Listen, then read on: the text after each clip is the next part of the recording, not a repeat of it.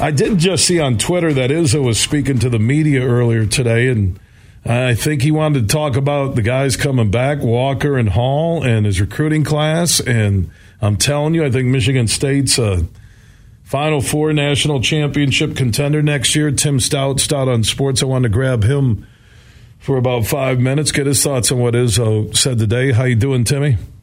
Good, Bill. How are you? It's a nice day today. This is a great day to look forward to spring and summer in a great state, right? Yeah, it feels like Florida today. That's what it does. Feels like Florida. Yeah, absolutely. It's great. Absolutely great. So, yeah. What did you take from what Izzo said today? Well, I don't think there was anything overwhelming. Malik Hall did have foot surgery. I mean, I think there was it would bother him on and off.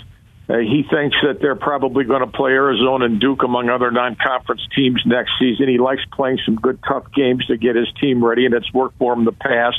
I've always thought for Tom's 28 years, one thing that's noteworthy or noticeable to me is that players who looked at one level of play ending one season to the next time you saw him beginning another season had improved across the board during the summer. He's big on summertime improvement, and with the team he has now, I thought last season they had good summertime, improvement. Guys like Hogard and Akins and those guys, even Hall. I mean, they had to step up. Remember, they lost 4 key players from the season of 21-22, and to this one, they still had the same number of losses.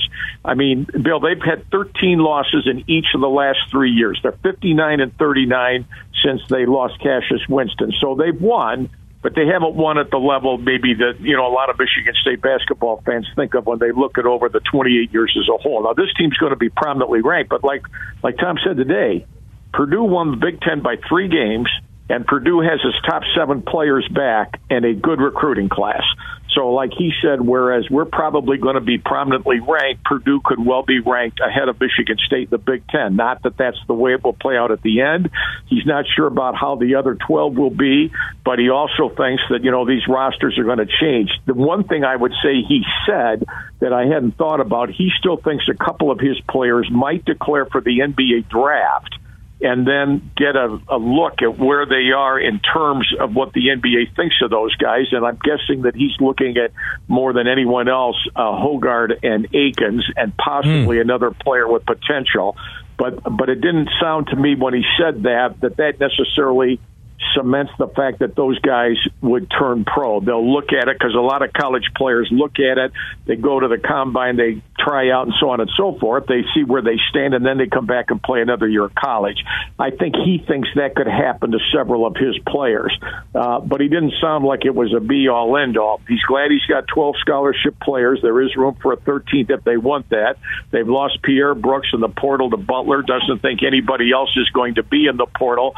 And, of course, Joey Hauser's decided to give it up at age 23 to move on with his life. So they'll be prominently ranked, more than likely. But like he says, until the end of the summer, when you see how all these rosters finally play out, he thinks other than Purdue, it's kind of difficult to ascertain where everybody's going to fall or what expectations will be for everybody in the Big Ten next winter.